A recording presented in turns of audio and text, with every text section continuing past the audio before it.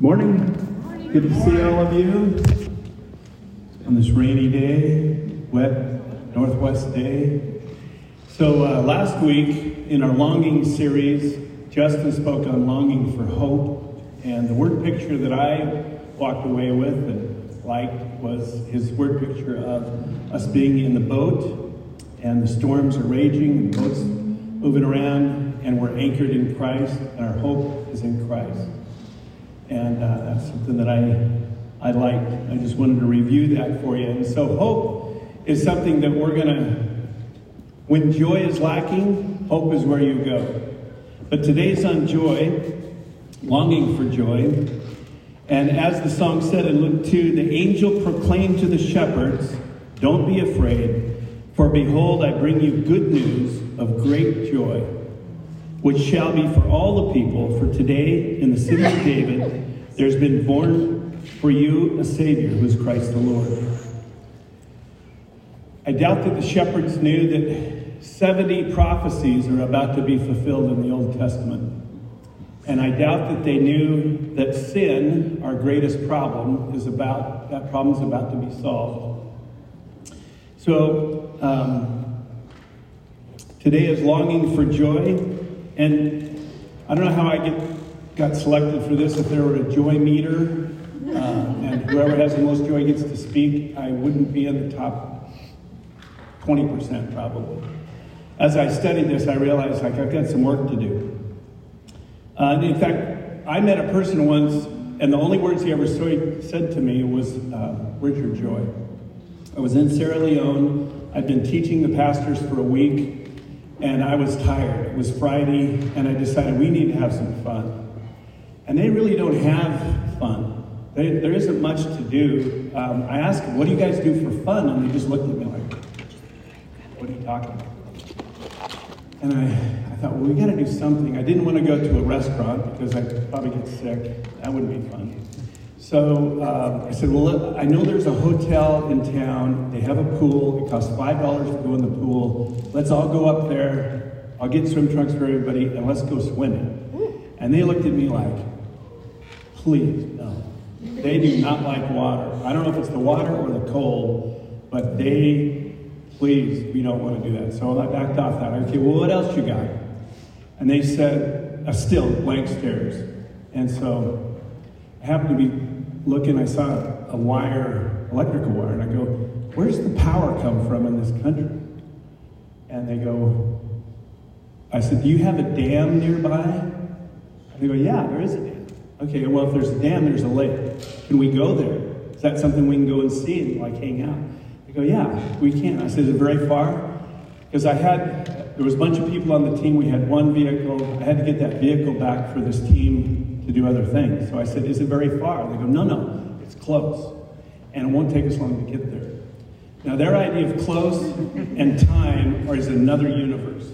They really don't navigate like we do. So, unbeknownst to me, 9 of us got in this Sequoia, and we took off, and they kind of took me from here to Renton via Enumclaw. That's the route we went, and the road, it's just like holes this deep, so you have to really go slow or you're just going to beat the truck to death.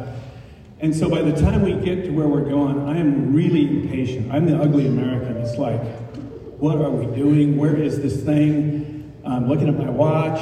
I'm hot. This doesn't seem like fun to me. We pull into this police station in this village, and I go, what are we doing here? Guy gets out, runs in, policeman comes out, gets in the car, and I'm going,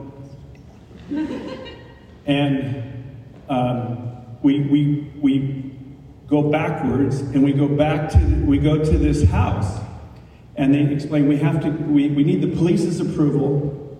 I said, okay, so this is all this way, and we might not get in. Okay, the police says, yeah, but we have to ask the chief. So we go to the village chief.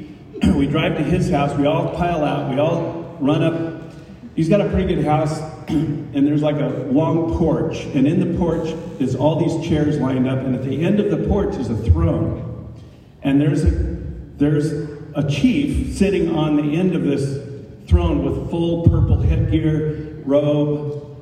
And so I'm so frustrated, like, I don't want to mess this up. So I just walk in and I just got my head down, like, I don't want to say anything, I don't want to do anything, I don't want him to get offended. So I just sit down, I got my backpack, and everybody sits down, and they start talking in Temne. I have no idea what they're saying, but the chief and our guys start laughing.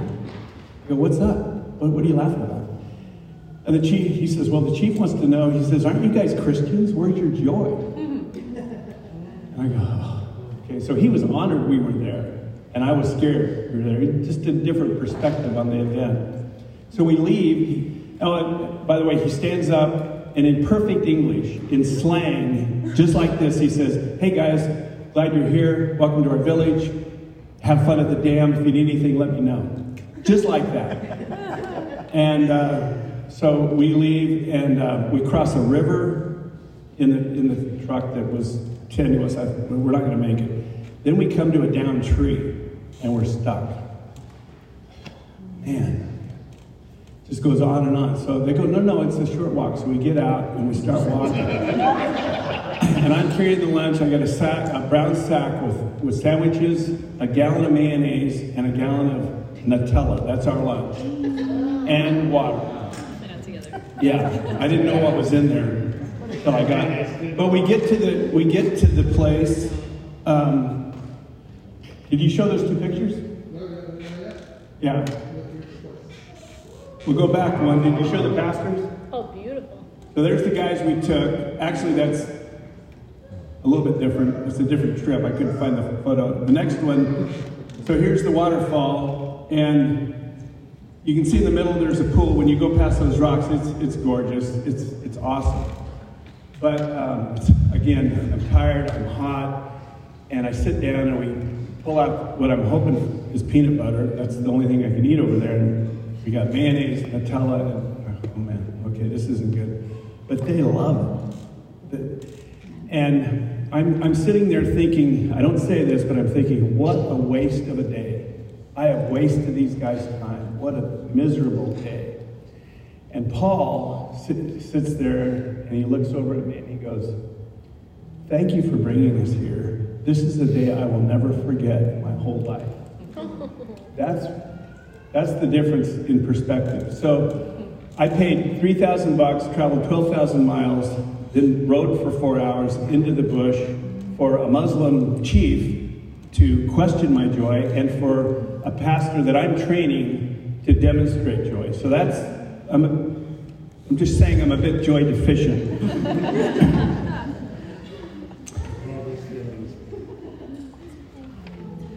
So, I mean, joy deficient is kind of like being in the Northwest. You're probably vitamin D deficient if you live here. Amen. Right? Amen. Got muscle aches and fatigue, probably vitamin D. But I think most Christians are kind of like me, a little bit joy deficient. I started pondering on that. But it shouldn't be that way this time of year, right? I mean, this is the season of joy. This is a high holiday for Christians. We got Easter, we got Christmas. We should have it ramped up, right, church? I mean, if anybody's going to have joy this season, I get like the culture has co-opted Christmas, commercialized it and all that, but for us believers, like, we're celebrating a high holiday, right? This should be a season of joy. And so if it isn't, are you broken? Is something wrong with you? What's the deal? And what about the rest of the year? What are some things that we can do to cultivate joy? So when you think of joy, you might think of happiness. For sake of definition, happiness, what I'm calling happiness is like contentment, okay? Joy would be happiness overflowing. Joy is contagious, and it's probably longer lasting.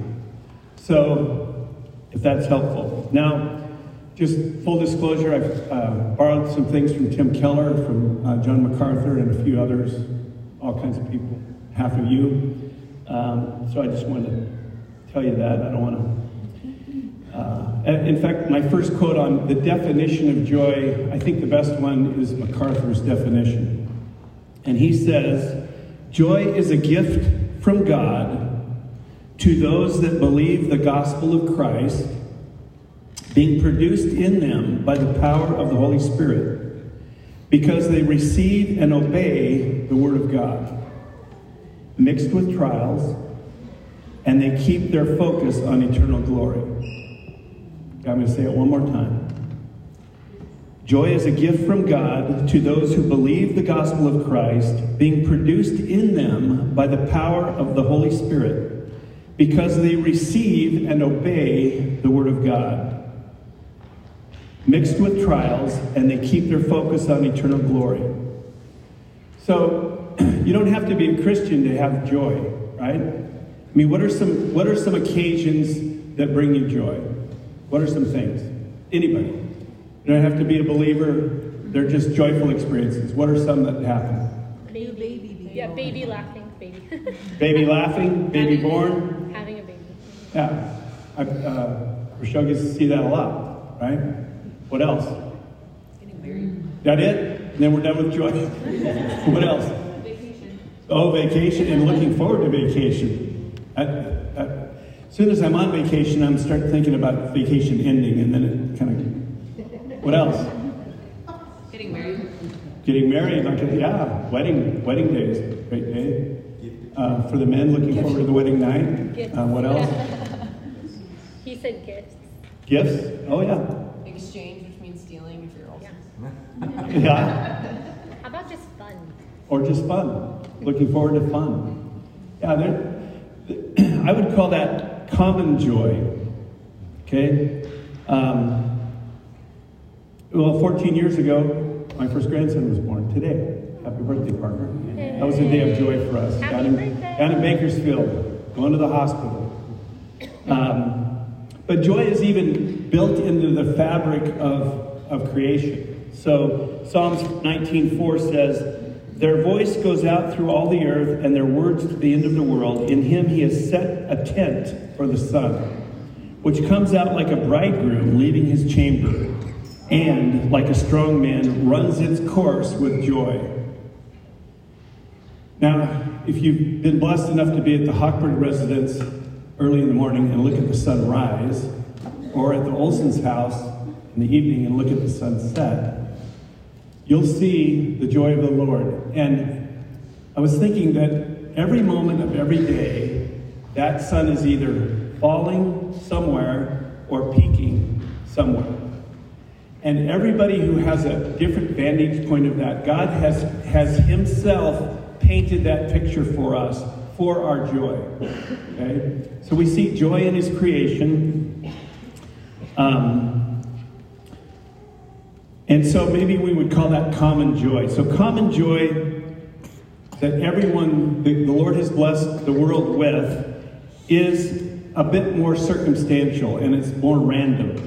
It's temporary and it's fleeting.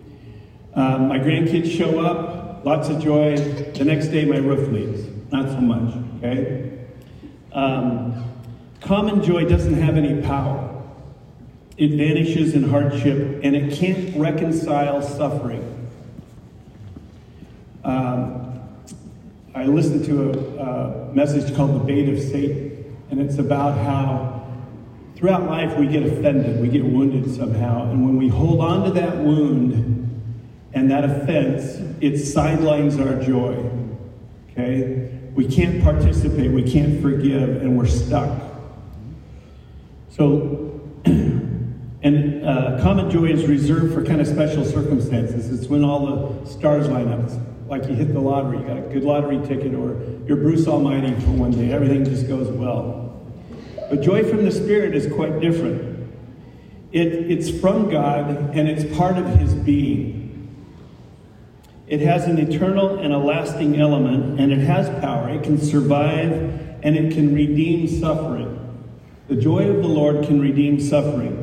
It has staying power, and it's abundantly lavished on us by God, and it can be cultivated. So here's a few thoughts. So, love, joy, peace, patience, kindness, goodness, gentleness, self-control, fruits of the Spirit. Again, all of those can be experienced by a non-Christian. But a Christian, when the Holy Spirit seals them, Ephesians 2, and the Spirit indwells them, as they become sanctified, these are the manifestations of God that you would expect to see in a person in which the Holy Spirit lives. They're growing, they're extraordinary, and they're supernatural. And as we are joyful, we are glorifying God because that is His nature. We're talking about something that belongs only to Christians. Okay, it's deep down, and as I said, it can survive hardship. This joy can't be stolen. Because it's from God the Father, and He can't be touched, that joy can't be touched. Okay? Our joy is secure. And it's the proper act of appreciation for what God has done. It's the appropriate response of the work of Christ. When I realize that Christ has bore my sins on His body by hanging on a tree, that Jesus, who knew no sin, became sin for me, and He's laid Himself my iniquity and our iniquity, and He did that to free us from the power and penalty of sin, joy should be my response. But you can't just ramp it up, okay? It's not something that can be made or manufactured. The richest people in the world can't buy it. AI can't make it. Mm-hmm. Yet our Father in heaven lavishes us with it. Doesn't it feel good to have something that can't be taken from you? Like no army, no government, no person, no thief can counterfeit it or take it from you. Now, the Bible isn't saying that we have to be continually joyful. It means that you can trust God to redeem the circumstances for joy. For example, we go through life, there's pain, loss of a loved one, serious tragedy, being a victim of abuse. Or think of Christ, Jesus in the garden sweating blood, being beaten and spit upon in His trial, and then His execution. Father, forgive them, for they know not what they do. Those weren't moments of joy. And yet, He did it for joy. When I visited Valerie Monday, I said, for a person who's got a lot going on with her health, you have a great attitude. She's a great example. Please pray for her. She's still in the hospital. If you can go see her, please do. But Ecclesiastes says there's a season and a time for every matter under heaven. There's a time to weep and a time to laugh, a time to mourn and a time to dance. So the Bible, it doesn't deny our pain. It acknowledges it. But Jesus says, I will turn your suffering into joy. Romans 8:28, and we know that for those who love God, all things work together for good, for those who are called according to His purpose. Church, God will redeem our suffering. And Romans 14:17, for the kingdom of God isn't a matter of eating and drinking, but of righteousness and peace, endured on the cross, despising the shame, and is seated at the right hand for the kingdom of God is not a matter of eating and drinking, but of righteousness and peace and joy in the Spirit. And the last point about joy, the Father, this joy is the character of God. It's the character of Jesus, it's the character of the Spirit and its followers. Hebrews 12:2 says, looking to Jesus, the founder and perfecter of our faith, who for the joy that was set before Him endured the cross. So he chose to suffer for joy. And the joy that He gets is us. Now, that's hard to fathom. That God's joy is us. But conversely, our joy is Him. And God chose the worst suffering so we can experience joy. And we look around, there isn't joy without suffering and hardship. You can't appreciate the highs unless you experience the lows. If you just had a full life of nothing but joy, it would be commonplace. You wouldn't appreciate it. For example, the ultra-rich, they can buy comfort, but they can't buy joy. So, how do we cultivate joy? I've got 3 things to offer you. One is, you need to look in 3 directions. First, look backward.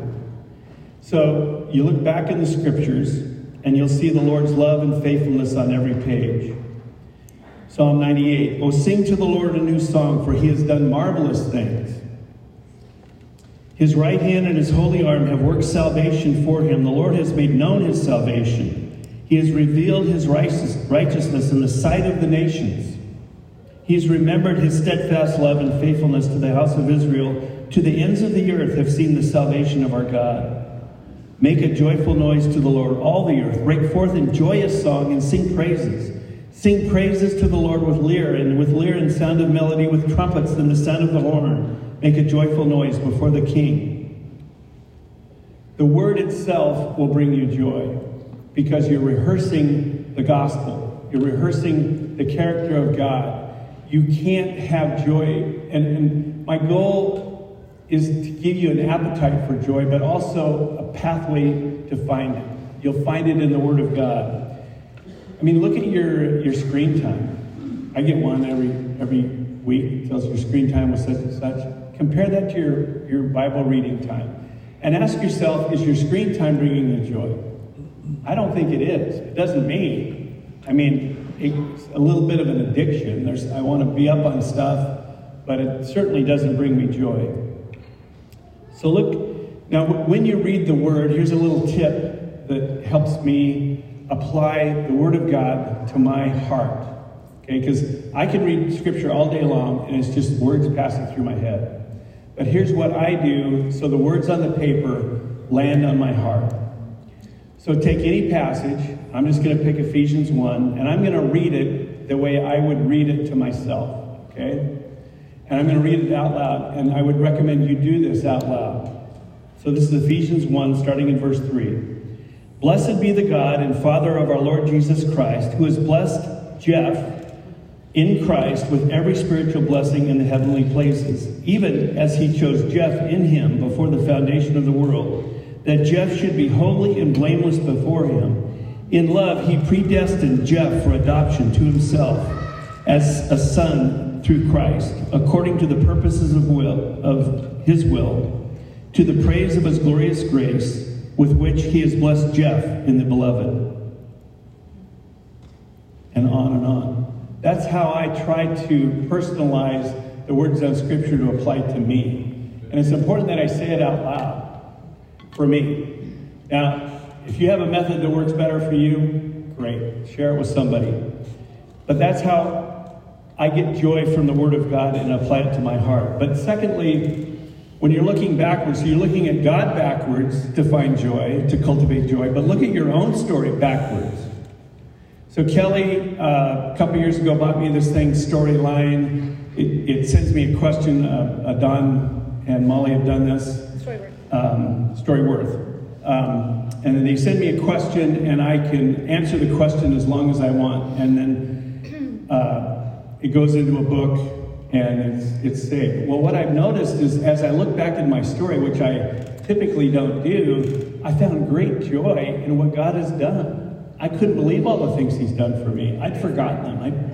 I mean, I'm the kind of guy like, God, you've been great over 67 years, but what have you done for me in the last 15 minutes? And so I looked at my life. Now, if you're a journaler, that might be one of the benefits, besides just the therapy of writing down your feelings. But take a minute and look back on your life. At Christmas is a great time to do that as a family. What has God done for you in this last year? It'll bring you joy. The second way to cultivate joy is look at today. So the first way is to look at yesterday. The second way is to look at today. And if you'll live on this principle, you'll find joy. And that is Jesus first, others second, you third. That's simple. Now, Keller says the reason you don't have joy is because you're not on mission. I mean, that sounds like out of the Soma playbook, right? Well, that's a Keller quote. Now, what he means by mission, I think, is making God's priorities your priorities, which are other people. God's saying, look, I'll take care of you. Get your eyes off yourself. I've got you.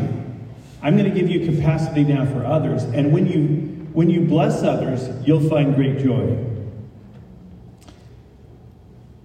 The other thing to do today is to seek the presence of God. So Psalm 16:11 says, "In thy presence is fullness of joy." So how do you enter in the presence of God? How do you do that? Well, you talk to him. Spend time with him. He can't give you his presence if you're running away. He's made you. You're his workmanship. He loves you. Oh, how he loves you. He longs to spend time with you. In the midst of trials, God's word guides you and his spirit guides you. And what Karen and I do, our rhythm is when we pray together in the morning, we start with thanks, and then we quickly move into the question of what's robbing us of joy. So anything that's taking our joy away, we give it to the Lord, because it's usually stuff we can't fix. And we say, God, forgive us for being in your chair, for trying to be in control. And we're going to give you this, and you've got it, because we can't fix it. And we're oftentimes praying for salvation or well-being or protection, surrender for those we love. Those are things that we can't do. God has to do those.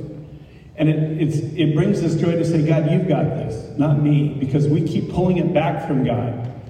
Okay, I need to worry. I need to be in fear. I need to muscle up and live this life. The other thing we say to God is, Lord, help us to love what you love and hate what you hate. Starting with our own sin, that we would hate more than others. And we've learned to pray what we're feeling. That's a very mature thing to do. If you're in fear or jealous or shame or circumstances, those are the things that the Lord loves to hear from you. The joy of the Lord is found in the presence of God. And this is the joy that Jesus spoke of in Matthew 5, verse 10. Blessed are those who have been persecuted for the sake of righteousness, for theirs is the kingdom of heaven. Blessed are you when men cast insults at you and persecute you and say all kinds of evil against you falsely on account of me. Rejoice and be glad. God says the suffering is coming, especially if you line up with me. It's going to happen. Rejoice. Now, the disciples did. They all lived a martyr's, or died a martyr's death, except maybe John. Okay? They were so enthralled with the joy of the Lord that they gave their life to him.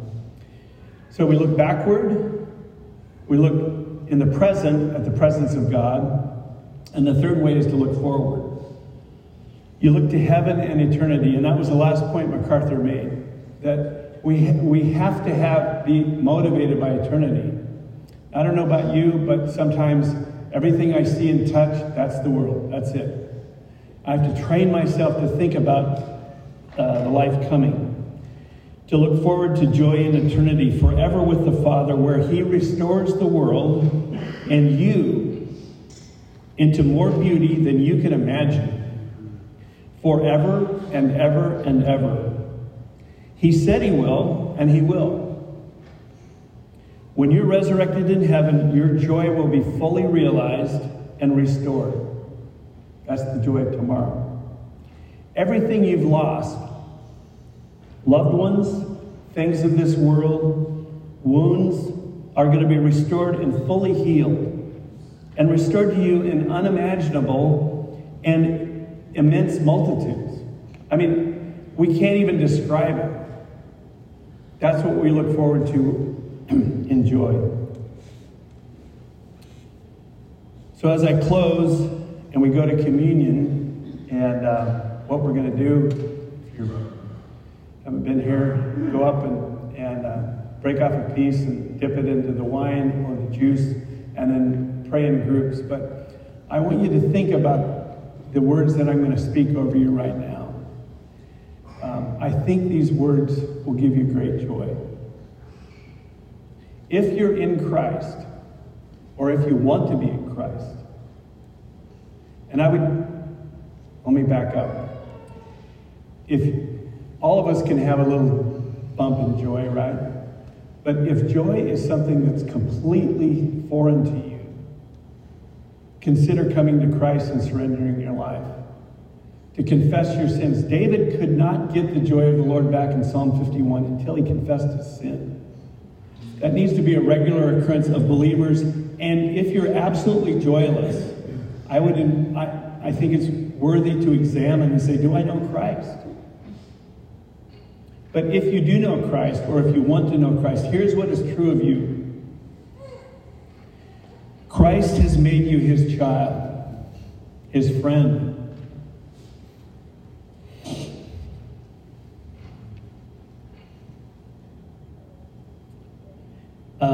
He has justified you.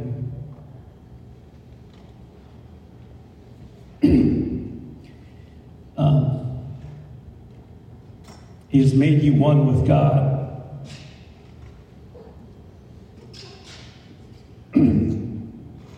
He's bought you with his very life.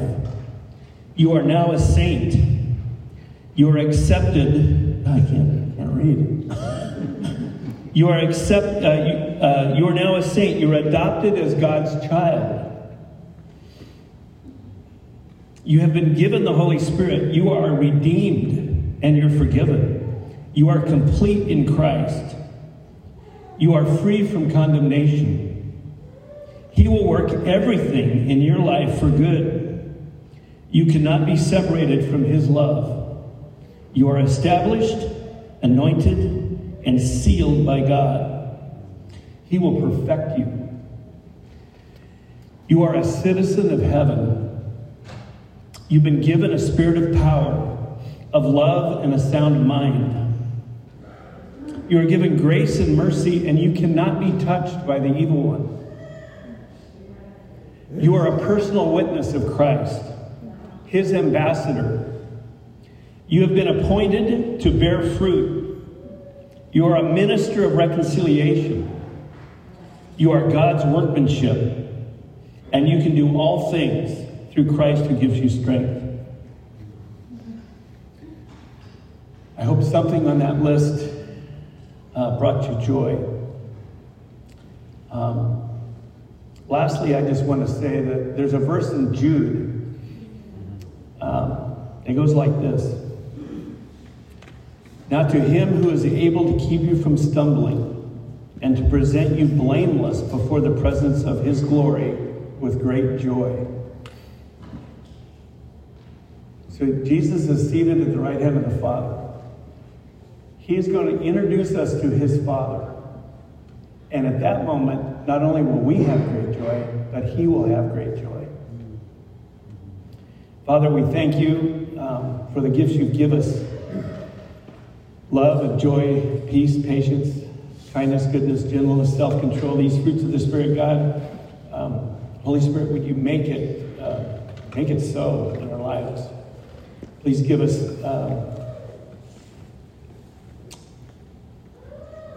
deep communion with you.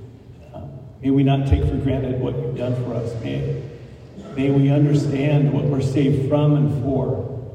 Thank you for my friends, Father. We love you. In Jesus' name, amen.